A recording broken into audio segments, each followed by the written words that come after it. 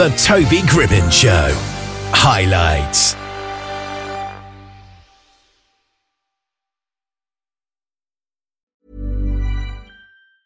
A lot can happen in 3 years, like a chatbot may be your new best friend. But what won't change? Needing health insurance. United Healthcare Tri-Term Medical Plans, underwritten by Golden Rule Insurance Company, offer flexible, budget-friendly coverage that lasts nearly 3 years in some states. Learn more at uh1.com. Hey, it's Paige DeSorbo from Giggly Squad. High quality fashion without the price tag. Say hello to Quince. I'm snagging high-end essentials like cozy cashmere sweaters, sleek leather jackets, fine jewelry, and so much more. With Quince being 50 to 80% less than similar brands. And they partner with factories that prioritize safe, ethical, and responsible manufacturing. I love that. Luxury quality within reach. Go to quince.com/style to get free shipping and 365-day returns on your next order. Quince.com/style. Alan Troutman is a puppeteer working as lead puppeteer and puppetry technique instructor for the Jim Henson Company and in feature films, television and commercials with The Muppets and many other productions. He's performed in over 250 primetime series episodes as a lead character and performed lead characters in many feature films. And we've got him on the line here. How are you doing today? I'm doing great. Thanks. Good to be here. So, how did you get involved in performing in the first place? Well, performing is something, boy, that I've just always wanted to do. I'm just naturally kind of a ham, and there's probably some deep well of need in my soul that that is filled by getting in front of people and having them look at me. But I've just always enjoyed getting a laugh out of people. You know, I just really enjoy seeing people smile, and I put those two things together. Yeah. I guess it was inevitable that I ended up on stage one way or another. Yeah. And when you became a puppeteer, did you require any training for that, or had you practiced before? You know, nowadays there's lots of ways to train to be a puppeteer, which, let's face it, is a pretty specialized field and pretty specialized skill. But when I was coming up, this was back when I was in college, and in the very early 70s. And back then, you know, Sesame Street had been on the air for like 2 or 3 years. And so that style of puppetry, the Henson style of using TV monitor and with puppets that work well on a TV screen, was all relatively new, and they had basically invented a new style of puppetry, and that's when I started doing it. And so I just lucked out basically by auditioning for this public TV show that was looking for puppeteers, but realized that there probably weren't a lot of trained puppeteers around. This was in St. Louis, especially. It's not like you're in New York or London, where Henson had worked before. And so they were willing to train people to be puppeteers who could do voices. And voices is something I knew I was pretty good at. Yeah. So I auditioned, and they stuck a puppet on my hand to see if I had any aptitude at all. Yeah. And it just became one of those things where I sort of just knew what to do instinctually. Yeah. There wasn't any formal training, but it was a lot of on-the-job training. And there were 2 people there who were more experienced than I was, and they gave me pointers. But it was learn as you go. And boy, just recently I saw an old YouTube video of one of these early episodes of this TV series that I did. Wow. It was called The Letter People. And I looked at it, I said, oh my God, I'm so embarrassing. What am I doing? I didn't know anything. I'm just looking at this and cringing. But, over the years, I got better. Yeah. It's probably a good thing to look back on your old work and cringe, because it means you've improved at the very least. Yes. It's tough to watch, and you have to just turn it off after a minute.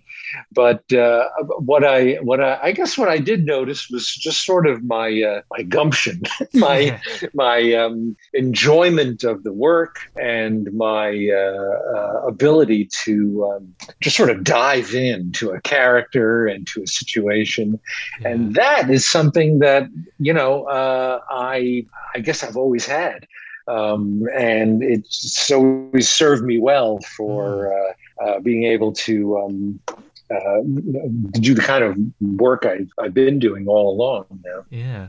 And when did you discover that you were good at doing voices? I mean, had you done impressions of people, or was it just funny voices? Yeah, I didn't really do impressions, but when I was in high school, there was a group called the Firesign Theater, and they were doing these basically like radio theater type productions, but applying the types of kind of psychedelic late 60s recording techniques, multi-tracking and layering that the Beatles were pioneering, and just applying it to essentially like radio drama. And if you've never heard the Firesign Theater, you really should check them out. They're a seminal Los Angeles group that they were basically like 4 DJs and voiceover artists who wrote all of this material and performed it live, and then did these recordings that were just mind-bending. And for an impressionable high school student, I had a couple of friends who were all 3 of us were like totally into the Firesign Theater, and we would just perform entire album sides on our own, and it was great training for doing character voices. Yeah. And basically that's the type of thing I did for my audition. I just did this kaleidoscope of voices, and they were like, I don't know what to make of this kid, but he certainly has some energy. Yeah. And one of your early roles was playing the Tarman in Return of the Living Dead. How did you get that role? Well, that was quite a few years after college. I was working as an actor and sometimes puppeteer.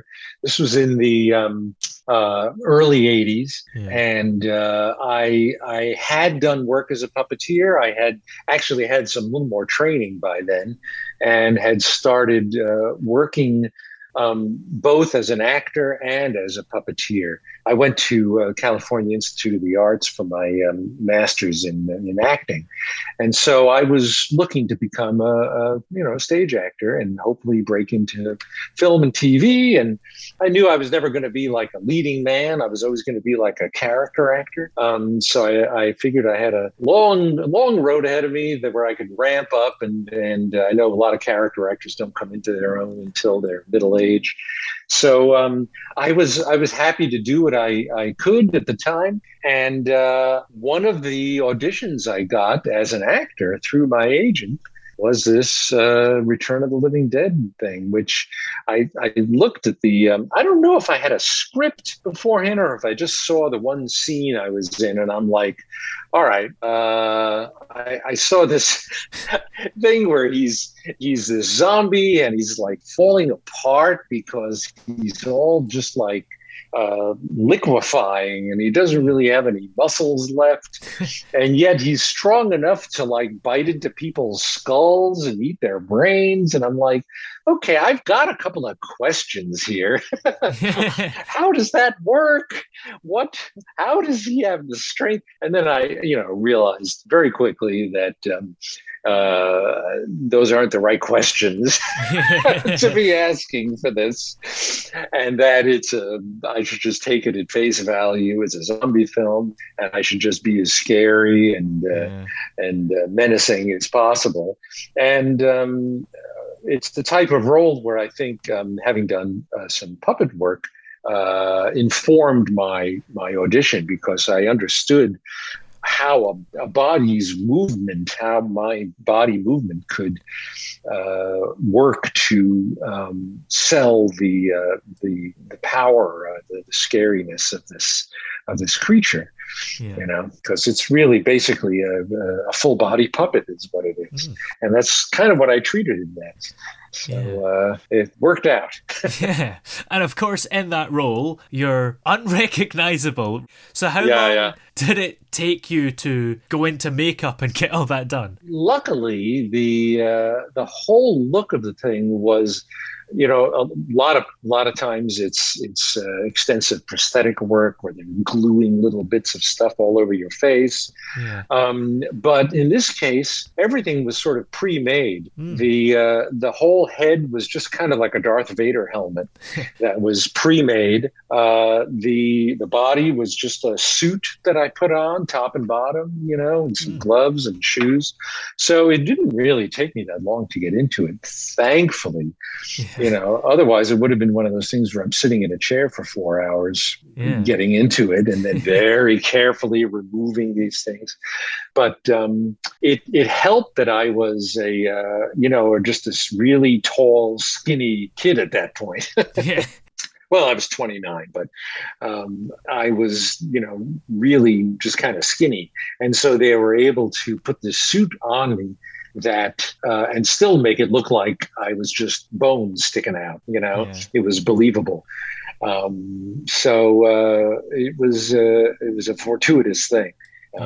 Unfortunately, they still got me into makeup. They got me into my costume like hours before I was needed. And I just remember sitting around forever on the set, which you couldn't really sit in a chair. I was on a slant board and I couldn't really do anything. And people would just sort of walk by and not want to talk to me because they didn't know what that thing was. Yeah. So it was a lot of mind control there. I learned how to meditate very quickly. And you got what could be called your big break in puppetry when you started working with the Jim Henson Company. How did you get the chance to work for, at that time, is probably the biggest puppetry company? Oh, absolutely. It was luck. Fortunately, you know, when I had started working in LA as a puppeteer, I met a number of other puppeteers. It's a small group of people, and we all work together frequently, and we look out for each other, and we mention when there are jobs coming up. Henson was at that time doing most of his work in London and New York, but he was coming out to LA to do the Muppet Vision 3D film, which played at, I think that premiered in Florida at the theme park, and then it was like California Adventure. It was a wonderful ride. It was one of these 3D movies with animatronics and effects and all these other things that happened in the theater. And it needed a large cast. And so they were casting people for the first time in LA in a long time since they did the first. Ready to pop the question? The jewelers at BlueNile.com have got sparkle down to a science with beautiful lab-grown diamonds worthy of your most brilliant moments. Their lab-grown diamonds are independently graded and guaranteed identical to natural diamonds. And they're ready to ship to your door. Go to BlueNile.com and use promo code LISTEN to get $50 off your purchase of $500 or more. That's code LISTEN at BlueNile.com for $50 off. BlueNile.com, code LISTEN. Hiring for your small business? If you're not looking for professionals on LinkedIn, you're looking in the wrong place. That's like looking for your car keys in a fish tank. LinkedIn helps you hire professionals you can't find anywhere else, even those who aren't actively searching for a new job but might be open to the perfect role. In a given month, over 70% of LinkedIn users don't even visit other leading job sites. So start looking in the right place. With LinkedIn, you can hire professionals like a professional. Post your free job on linkedin.com/people today. Hey there, it's Michelle Norris. I'm host of a podcast called Your Mama's Kitchen. When I travel, I'm usually looking for a way to find a taste of home when I'm not at home. And one of the things I love to do when I am at home is entertain. And Airbnb allows me to do that. When I was in California recently, I rented a house that had a great kitchen. And when we were sitting around the table, we were all thinking, we're in someone else's house. Someone could be in all of our homes as well. If you have a home, but you're not always at home, you have an Airbnb. Your home might be worth more than you think. Find out how much at airbnb.com/host. Millions of people have lost weight with personalized plans from Noom. Like Evan, who can't stand salads and still lost 50 pounds. Salads generally for most people are the easy button, right? For me, that wasn't an option. I never really was a salad guy. That's just not who I am. But Noom worked for me. Get your personalized plan today at Noom.com. Real Noom user compensated to provide their story. In 4 weeks, the typical Noom user can expect to lose 1 to 2 pounds per week. Individual results may vary. I think it was the first Muppet movie. They had a couple of bits that they did in LA. Wow. In any event, they needed like 25 LA puppeteers, and just luck, as luck would have it, one of my puppeteer friends, his wife was the choreographer for the suit performers who were doing the live Muppet stage productions at Disneyland. Okay. So it was one of those things. So she knew about it. So he knew about it. And then he told me about it. And he said, I can get your name on the audition list. I said, sure. Yeah, please. And thankfully, that led to basically the rest of my career. Yeah. And you joined the Jim Henson Company in early 1990. And of course, Jim Henson died in May 1990. So there's a bit of a window there. Did you get a chance to meet him? I did. We worked, obviously he was directing the Muppet Vision 3D. And then there were 4 of us LA puppeteers who were being used to basically test out various portions of the cut of the film, where they wanted to see what it would look like with all of the animatronic characters. So, for example, Statler and Waldorf were going to be 2 animatronics that popped up in the box. It was a recreation of the actual Muppet Theater, Yeah. And so before all of those things were built, they just wanted to run the show and look at the cut. And so they just had the actual puppets there, and the voices were all pre-recorded. And so there were 4 of us LA puppeteers who would work on these screenings. So, all the bigwigs would come in, the CEOs and all of that would come in to view the cut. And we would just lip sync to Statler and Waldorf, me and my friend Kevin Carlson. And of course, so that was just working, basically directly with Jim to stage these things.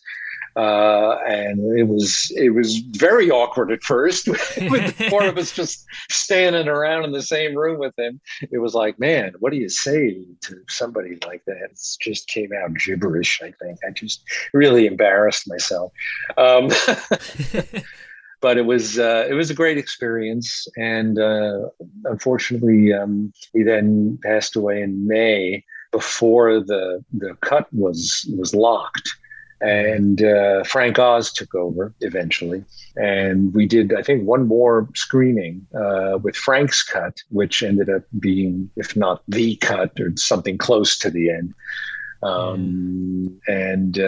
So it was I got to see how he worked, at least when he was directing this big, if you've seen the film, it's this big, huge finale with hundreds of puppets on it. And it's just crazy. Yeah, is that the one that's a salute to all nations, but mostly America?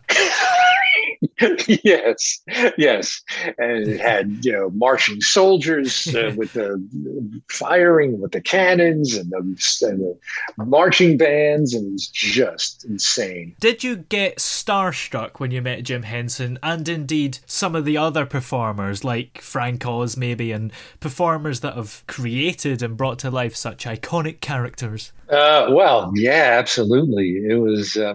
We didn't have too much to do with them directly, but all of the interactions I did have were just top notch. They were all just so accommodating and kind and giving. I remember there was one shot where it was a line of, I don't know, half a dozen of these toy soldiers, and I was like in the front of the line, and right next to me was a cannon that goes off, right? So, and then we like hold the guns up or something like that. I don't know what the action was. So it was me and then Steve Whitmire and Dave Goelz, and we're just like, I'm like, holy moly, I'm in the big leagues now. And so I said to Steve, who's standing next to me, I go, Steve, shouldn't we like, I was thinking I should react when this thing goes up. It's standing right next to me. I should like look at it or get scared or something. He goes, oh yeah, it's a good idea. Let's mention it to Jim. So he says, Jim comes over. He says, Jim, and he gave me total credit. He says, Alan had a great idea that maybe he should react when the cannon goes off and jump a little bit. And Jim says, oh yeah, that's a great idea. Steve, you do that. So we switched places. And so Steve did that. I said, all right, well, I guess that's how that works. But, that was one of the ways Jim was able to maintain quality control when there were so many moving parts. He just wanted to have his best people in the most critical positions, so he didn't have to think about anything else or worry about anything else. So it wasn't that he didn't trust the newcomers, but that he knew who to trust, So that was an interesting lesson there. Yeah. And is there anything about puppetry that you've only really learned yourself recently? Wow. At this stage of the game, it's not so much learning things new as it is maybe relearning some things that I may have let slip under the radar. Early on, I remember when I first did dinosaurs, I had stage experience. And so as a stage actor, you memorize all your lines. That's just all there is to it. But as a puppeteer, you're not on camera and you're working with a monitor. You're looking at the TV monitor the whole time. And most puppeteers will just pin the lines next to the monitor. So they can use it as a guide.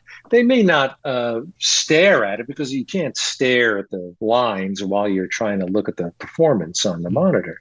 But you go back and forth and you refer to it. And after a few takes, if you get a few takes, you don't really need them anymore. You learn how to focus on the being in the moment. Which is the most crucial thing of all in terms of good acting. And the Muppets are if not good actors. They're always in the moment, they're always present, and if everybody were always reading off of a script, it wouldn't be like that. So when I was doing my first day, I remember on Dinosaurs, I was like, okay, I've memorized the script. And of course, on the first take, Dinosaurs was just this huge production. It was the most expensive half-hour television on TV at the time in history. Wow. And we were all feeling the pressure. It was my first network television job. Day one of shooting, and I was trying to memorize the script. So I didn't even have the script up there to look at. And of course we rolled and I went up on my lines because it was just so disorienting, the whole thing. So from that moment on, I always had the dialogue up there. But the tendency after a while is to want to rely on the script and not do the prep work, So you sort of skim the lines and the thing, and then you can kind of keep it fresh if it's a poppy kind of jokey dialogue. And honestly, a lot of Dinosaurs was like that, and so you could get away with that. But and it's just easy to do that for everything. But on The Barbarian and the Troll, one of the last things I did, which was a Nickelodeon series, I did a couple of characters that I just loved, and I really wanted to, and I had full control of. Unlike a lot of the animatronics, where it's 3 or 4 puppeteers doing one character, and one of them is doing the eyes and one of them is doing the lips, with this, it was a hand puppet that I had full control of. And so I really wanted to do the best job I could and keep it really in the moment. Yeah. So I went back to basics on that, and I said, I'm going to not pin up my dialogue. I only did it once or twice when it was like really heavy dialogue. I had a lot to say. And I knew I didn't want to blow it too many times in a row. But I was able to, I went up on my lines once or twice, but it's okay. It's what happens, because it paid off in the performance. It was some of the most in the moment, alive kind of character work I think I've done. I was really, really pleased with the finished product as a result. So that was, I guess, something I relearned over the years, the importance of being in the monitor and being in the moment. What projects have you got coming up for you? Is there anything you're allowed to talk about? No. Well, you know what? They just announced for Apple TV Plus a new series called Slumberkins, which is coming up in October. Maybe. I don't know where it is in the UK, but when it's going to air in the UK. But it's a wonderful show that addresses the emotional needs of young children. So it's basically like a preschool or young kindergarten-ish age range, but it uses this very interesting sort of technique. It teaches kids how to almost like objectify their emotions, so they can look at them and say, okay, here's how I'm feeling. How am I going to control this? And getting kids to learn about how to live with their emotions, which is such a fantastic project to explore. So I didn't do the entire series of that. I wasn't a regular on that, but I did work on a number of episodes. And so I just want to let people know about it, because I think it's really wonderful. If you have younger kids, it's a great show to teach them how to deal with their emotions. Yeah, absolutely. Well, where are we able to keep up to date with you everywhere? I'm on Instagram. It's all about just my name, Alan Troutman, but you got to spell it right. ALLAN TRAUTMAN. Not trout like a fish. No. I'm on Instagram. I'm on Facebook. I even have a separate for a Facebook page for my Tarman fans called Alan's Fans. So you can look that up. Twitter is Alan Troutman. It's also just basically alantroutman.com if you want a good overview of what my whole oeuvre looks like. Yes. Well, many thanks for joining us today. It's been great to talk to you. My pleasure. Even when we're on a budget, we still deserve nice things. Quince is a place to scoop up stunning high-end goods for 50 to 80% less than similar brands.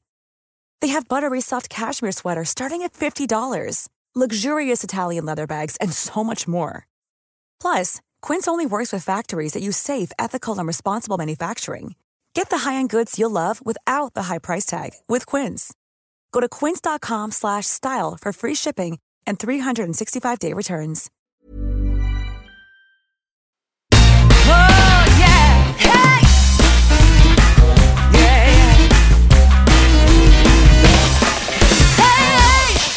The throbbing pulse of sound. The Toby Gribbon Show.